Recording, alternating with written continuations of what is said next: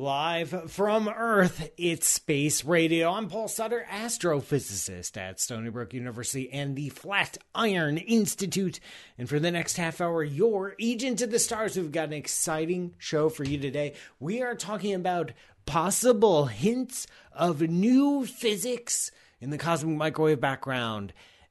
Or not. You know, I'm leaning more on the or not side, but we are going to dig into that. This show lives on listener questions. We record every Thursday at 8 p.m. Eastern here at Spaceman Studios in New York City. So leave a voicemail to get yourself on the air. We're going to do a lot of voicemails today. I owe it to the voicemailers to actually play their questions. You can also follow along with our space cadets tuning in live from around the world, including but not limited to London, UK, Howell, New Jersey, Warsaw, Poland, Washington, D.C., Idaho Falls, Idaho, Columbus, Ohio, go Bucks, Pell City, Alabama, Redmond, Washington, and New Zealand. And I'm sure more as the show progresses. Now, wow, you can go to spaceradioshow.com for all the links. Podcast version, links to all the live streams, all that stuff. There's a button there where you ask your question. It's super fun. Now, I want to talk about the news. Hershey, Pennsylvania, swinging in at the last second. Check this picture out, guys. And if you're listening to the audio, too bad. You don't get to see the picture. I'm sorry. You don't get to see the cool picture. But I'm going to paint the picture with words, all right? And then the people who are watching the live stream are going to get a double treat because they're going to see the picture and they're going to have the picture painted for them with words. And yes, the Space Cadets are already asking what's tonight's cheese is going to be. I am not going to tell you in advance, but I will tell you it's courtesy of domscheese.com. Now, I am convinced. Now, let me take a step back. I want to interrupt myself because that's what kind of mood I'm in tonight. When I search, every day there's a mailing list that lists all the recent papers that have been published in astronomy and astrophysics. It's called the Archive, and you can subscribe, and then every day you get in your inbox, like, here's the 50 papers that were, and here's the 64 papers that were submitted today. And I scan through those, and there's all sorts of cool stories. And then it amazes me what actually ends up as a story, because it's like the it's among the least interesting things end up as big news stories. For example, there is this news story making the rounds that there is this hints of new physics in the cosmic microwave background. In the cosmic microwave background, for those of you who don't know, is the leftover light from the Big Bang. This is light that was emitted over 13.8 billion years ago. During a very transformative epoch in our universe, the light has hung around. It used to be white hot, and then it cooled way down. Now it's super chill. It's down in the microwave, just like 3 Kelvin, 3 degrees above absolute zero. There's like nothing here. Like the headlines are hints of new physics in the cosmic microwave background. No, there's like no signal here. They're trying to measure something called the birefringence, but I can't even say that word, and I'm a physicist here. I'm going to try it again. Birefringence, birefrigerators, you know what I'm saying? It's what happens when polarized light goes through a medium, and then one of the bits of the light gets one index of refraction, and then the other gets a different one, and then they go their separate ways, and it messes up with the polarization. That's what it is. Birefringence. Did I do it right that time? Who knows? I swear I have a PhD. Now, these researchers were trying to measure this thing in the cosmic microwave background because if they see it, it's a sign of potentially new physics. And so, yay. They saw it, but with like almost no statistical certainty whatsoever. Like a level of statistical uncertainty that does not even merit publication. Or I believe all things should be published. I think we should publish a lot more. We should publish a lot more negative results and null results when we do, but that's a different thing. Maybe I will bring back my blue shift at the end of the show so I can talk about these kinds of things. But Yeah, it's just there's nothing here. Like there's no news stories. Like, and the news stories are hilarious. Like the articles are like possible detection of 97% certain. Like it's just meaningless. There's nothing here. There's no signal. There's not even hints. There's just nothing. There's zero. They measured zero. That's what they did. They measured zero, and they developed a new technique to try to measure it. They didn't, but then it got a new story. So I don't know. That's where we can talk about something happier. If you're paying attention, I do want to share this. As we're getting here in December, Jupiter and Saturn are getting close in the sky. So if you think that kind of stuff is cool, when two planets like get really, really close, then December is your month. Just Jupiter and Saturn look after sunset in the southwestern sky. You'll see two bright dots that are not twinkling because they're planets, and they're weirdly close together. And then every night, all the way up to the 21st, they're getting closer and closer together. That's cool. Now, I don't want to mock it too much because that kind of cool astronomy stuff is really what gets people like into space and like fascinated with the night sky. It's also like totally meaningless because they're like, Jupiter and Saturn have not been this close in 800. It's okay, who cares? Like it's just math and orbits and rotation. It's absolutely meaningless that it hasn't happened. I don't know. I don't want to be a curmudgeon because I also think solar eclipses are cool. And those happen every few years, and those are rare, and those are beautiful. But, okay, so Jupiter and Saturn getting close doesn't personally excite me. I think that's what we've learned from this segment. Oh, that's what we've learned, is that I'm a 90-year-old curmudgeon in a 80-year-old body. Listen, we got some voicemails. I really want to get some voicemails. Remember, you can leave a voicemail by joining the conversation. You go to spaceradioshow.com for all the links. We got Jacob here. Let's listen to Jacob's question. This is Stephen in Bakersfield, California. Never mind, it's Stephen. Read a quick article on the exoplanet LTT 9779b about having atmosphere, even though it revolves very closely to its own star. Any kind of insight on that situation? I'd love to hear about it. Okay, so I hit the wrong button and I played the wrong voicemail, but I'm going to roll with it. Yes, exoplanet LTT number that I don't remember. Liz, okay. It's apparently I've never heard of this exoplanet before you mentioned it. Thank you, Stefan. You may have made it up on the spot. I don't know. I'm assuming it's real. I'm assuming one of the space cadets or Nancy are going to dig up the link for me to tell me that it is indeed a real thing. Now, but you mentioned this planet has an atmosphere and yet it's close to a star. What's going on? Well, what's going on is I'm guessing a combination of factors. One, because like atmospheres don't like being close to a star. You look at Mercury. It barely has an atmosphere. It has an exosphere. You know, just this tenuous gas that like vaguely hangs around Mercury because it's got nothing better to do. It's because it's too hot. It's too hot to a star, close to a star, so you can't have an atmosphere. So what's with this exoplanet with a big atmosphere being close to its star? Either this planet has a lot of mass and it's really heavy and so it can really hold on to an atmosphere even against those extreme temperatures, or it just recently got close to its star and it's getting boiled off right now. This is what the case with these hot Jupiter planets that we're seeing, these like giant planets that are closer to their star than Mercury is to our sun. They have these massive atmospheres and they're really weird systems. They're really exotic and no one asked for it. No one expected hot Jupiters, but then there they were.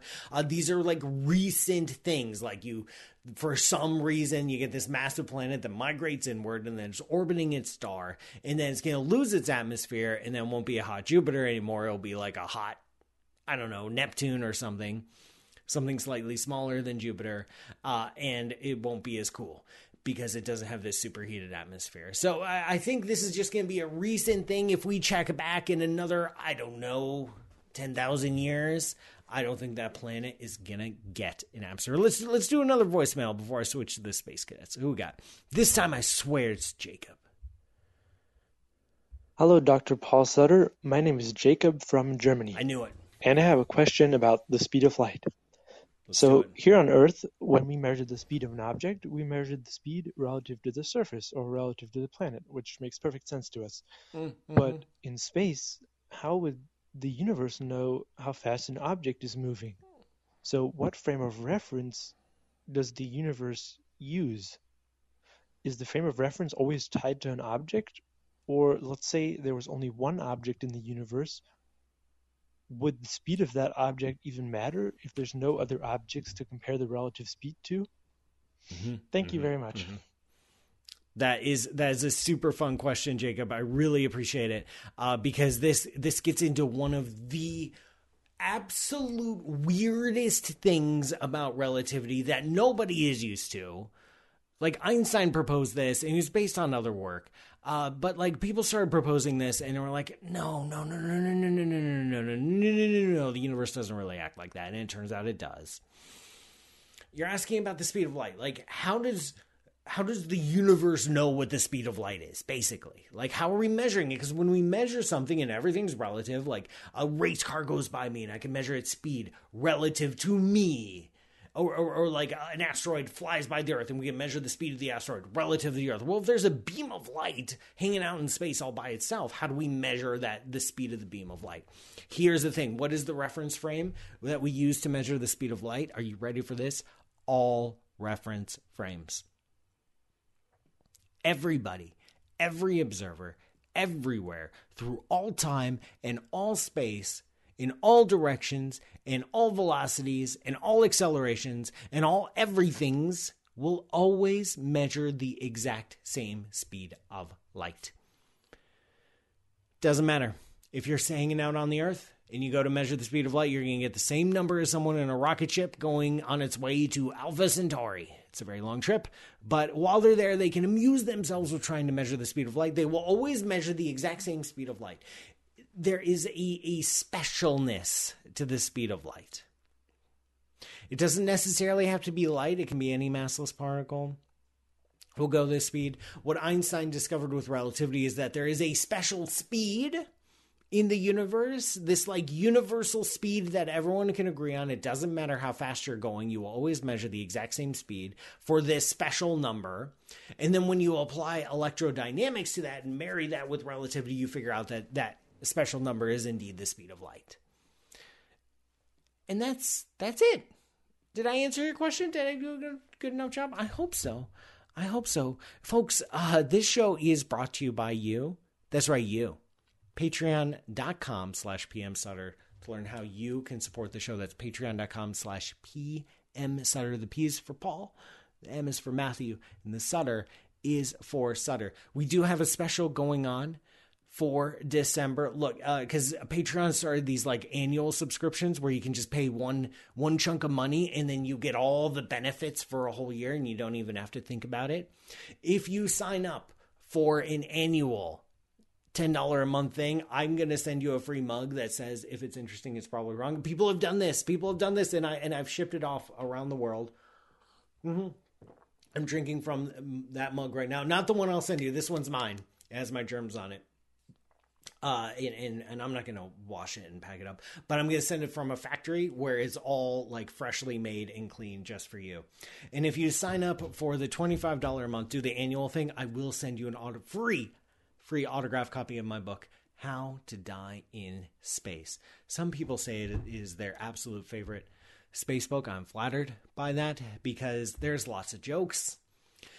It's gory in places, but not in a scary way. You could read it to your kids for a bedtime story so they have nightmares about black holes all night.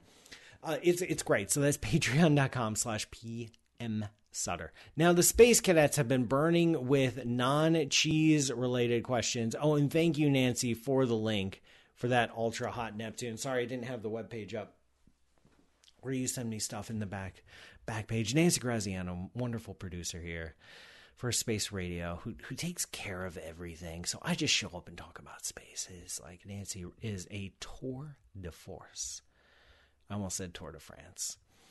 And of course, the Space Cadets, the majority of the conversation now is cheese, asking about cheese, telling me certain cheeses I need to try. Toltre del Kaiser. Okay, I will try. It's a sheep's milk. That sounds lovely. Okay, Wes Strubing on YouTube is asking, is the LIGO in space really going to be sensitive enough to detect cosmic background gravitational waves? So, we got our gravitational wave detectors, and they're super cool, and they're detecting gravitational waves, and they're having a really good time. And they're based on the ground. We got one in Washington State. We've got one in Louisiana. And then there's the Virgo one in Italy. And then there's a few more that are coming online, like one in India and one in Japan, one over there. There's a few of them coming online over the next few years. We use these to detect gravitational waves from black holes smashing into each other, neutron stars smashing into each other, black holes smashing into neutron stars. We use that because the waves that those events emit are just the right frequency for our size of detectors that we have on Earth. We want to detect other events that have longer wavelengths. In order to do that, you need a bigger detector, like you need a bigger dish, essentially, for your gravitational wave detector. You need a bigger thing to wiggle in order to detect that. So we got to go up into space. And so there is the proposed LISA, which is the Laser Interferometer for Space Applications. I forget. It's called LISA, and it's a gravitational wave detector in space. It's going to be a formation of 3 satellites that very, very precisely know where they are. Then as the gravitational waves swing by, they change their positions a little bit, and then you can detect them, et cetera, et cetera. There's lots of engineering involved. The thing's not going up for like 20 years because there's a lot of technology to lead up to that. It will detect some cool stuff if it works. It will detect supermassive black holes eating stuff. It might detect like supernova going off with it, which is super cool. Will it detect gravitational waves from the early universe? We don't know because, one, we don't know how sensitive LISA will be once it's actually running, and we don't know how powerful the gravitational waves from the early universe are. If they're above a certain threshold and LISA is sensitive enough, then we will detect it. If not, then no. There are proposals for another gravitational wave detector to succeed LISA called the BBO. The BO. Wow, they got to work on a better name. The Big Bang Observatory, which is specifically tuned to go after these gravitational waves from the early universe. Again, we don't know how strong they are. Different models, different theories predict different strengths of the gravitational waves. Alien of Sol 3 is asking what properties determine whether a neutron remnant will become a magnetar. Magnetars are one of my most favorite things in the whole entire universe. One, because of the name. I mean, think about the names in astronomy and what a stroke of luck did magnetars get. Because we got white dwarves, red giants, comets, Magnetar. Like it really owned it. Like congratulations, Magnetar, for having an awesome name. Magnetars are highly, highly magnetized neutron stars. We think they get those super strong magnetic fields from rotating really, really, really super duper fast. And we think they rotate really, really super duper fast when they first form.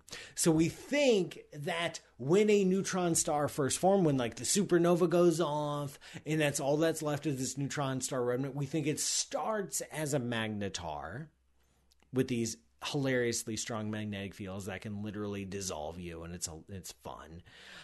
And then eventually they slow down and they become normal neutron stars, and they don't get the cool name anymore, and nobody cares about them anymore. So we think a magnetar is a newborn neutron star. It is screaming and crying all through the night, and you can't get any sleep for 10,000 years. Tansu A on YouTube is asking, is it true that the Planck length, or a length of string, in that cosmic string, not just any random yarn, cannot be contracted by relative motion? So we don't understand how relativity plays at those very small scales. We don't understand if even our conceptions of time and space apply at the very tiniest scale. So we don't know what's going on down there. We don't have a theory of physics to describe it, and we certainly don't have an experiment to figure it out. Campbell Duncan on Twitch is asking, all the material that gets flung off the sun in the solar wind and flares, is this gravitationally bound or is it gone for good? Dude, it's gone. When the solar wind like streams by the Earth, it is emitted from the sun. It is just gone. It's gone. Bye. It's never coming back. So just wish it good luck because it is not coming back. All right. Will the CMB ever end? From our perspective, this is Viso Tootie over on YouTube. Cosmic Microwave Background. I mentioned when we talked about this non-story that is all of a sudden a big news story for nothing. And I even know one of the co-authors of the story, Ichiro Komatsu. He's a super cool guy. Like, he does cool work. And, like, he wrote a paper. And I don't know. Anyway, like I said, I'm in a mood where I'm going to interrupt myself. The Cosmic Microwave Background, when it was released 13.8 billion years ago, was literally white hot. It was 10,000 degrees. As the universe expands and cools, the radiation of that Cosmic Microwave Background cools with it and redshifts with it. And it's down all the way in the microwave band right now. It will continue to get colder. It will not reach absolute zero because nothing can reach absolute zero, but it will approach absolute zero. And the wavelength of the Cosmic Microwave Background will get longer and longer and longer and longer. Eventually, like billions of years from now, it won't be the Cosmic Microwave Background. It will be the Cosmic Radio Background. And then the Cosmic Very Radio Background. And then the Cosmic Super Duper Ultra Radio Background. And eventually it gets to the point where the Cosmic Background will have a wavelength the width of the universe, which makes it undetectable. So for all intents and purposes, even though it will technically be there, you can't see it. And so it's basically gone. And so our future descendants, if we don't write this stuff down about the whole Big Bang thing, they may not know it would have happened because there wouldn't be any evidence of it in the form of the Cosmic Microwave Background. And as Launchpad Astronomy says over on the YouTube chat, it'll just be the background. That's right, the background. And then it'll just be gone, and we may not know what our universe was like in the distant past. I want to do another voicemail. Here we go. These are fun. Steve. Hi, Paul. Steve here from the UK. I have some questions about the properties of dark matter. Dark matter has clumped into threads throughout the universe. Is this clumping still in progress? Also, the Milky Way is at the center of a spherical halo of dark matter. Do the particles of dark matter orbit the Milky Way in circles, or do they boomerang back and forth through the center? Also, is the dark matter density uniform, or is it denser near the galactic center? And if so, is there any process by which this density is changing? Thanks, Paul. Okay, that was technically 3 questions, and I may have forgotten what the first question was by the time you got to the second question. But let me tell you, I think I'll answer them in reverse order. Dark matter makes up 80% of the mass of the universe. All right, so far so good. It's non-luminous. It doesn't interact with light. You can't see it. It is denser in the center. So the center of the Milky Way, there is more dark matter there than there is on the outskirts, but it's much more uniform than any of the stars or gas. It's just slightly more dense. Okay. What are the particles of dark matter doing? They're like buzzing in and out. They're not really orbiting in a circle. They're more flying in and out, like doing... like each one is coming from a random direction. It just like bounces back and forth. So you got one going this direction back and forth over the course of millions of years, and another one going this direction, and then all together they build up what's called a halo. Now, as for these strings and streams of dark matter that you mentioned, this is called the cosmic web. The cosmic web, and I have a picture of it up here for the space cadets. The cosmic web is in fact not being built anymore. It is in fact being disassembled as we speak.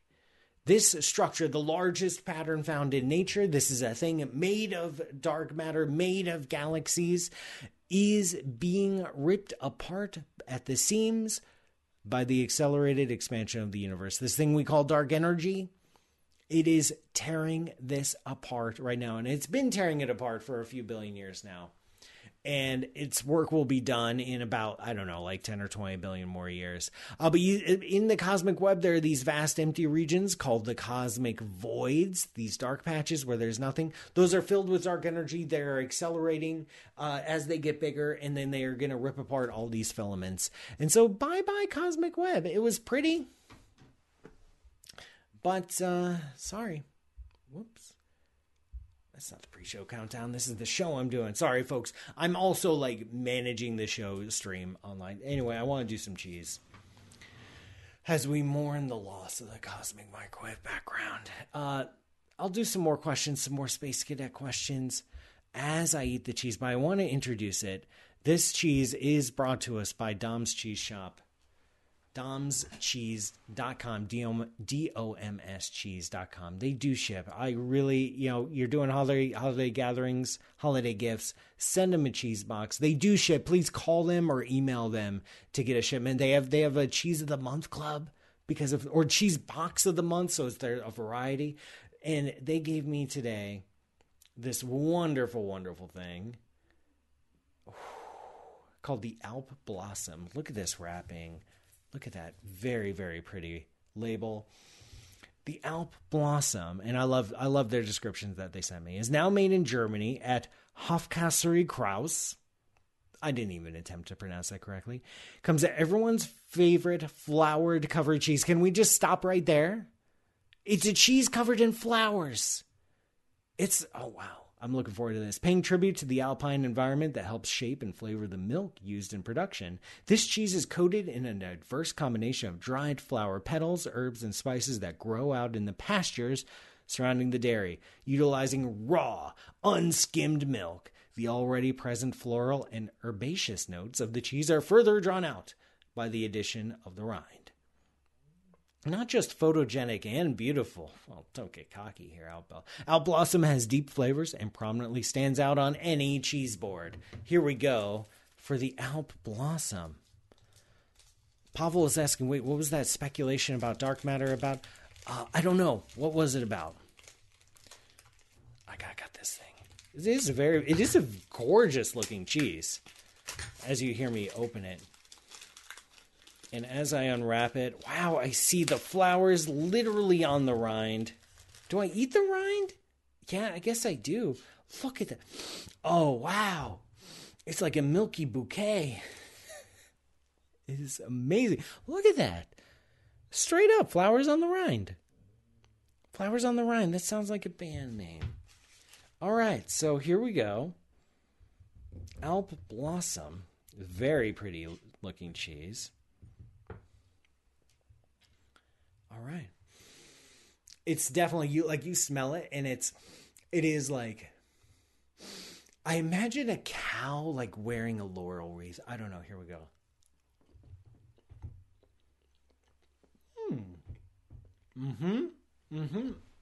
Oh my. There it is. Yep. So check this out. What's cool about it is you think, because the smell is so floral, you think it's just going to be like, bam, I'm a flower. Or like really aggressively assault you, as flowers tend to do. But no, it comes on, it's very mild, very sweet cheese, very tasty. And then the floral notes come out. And so now I've swallowed a piece of cheese, so my belly is very happy.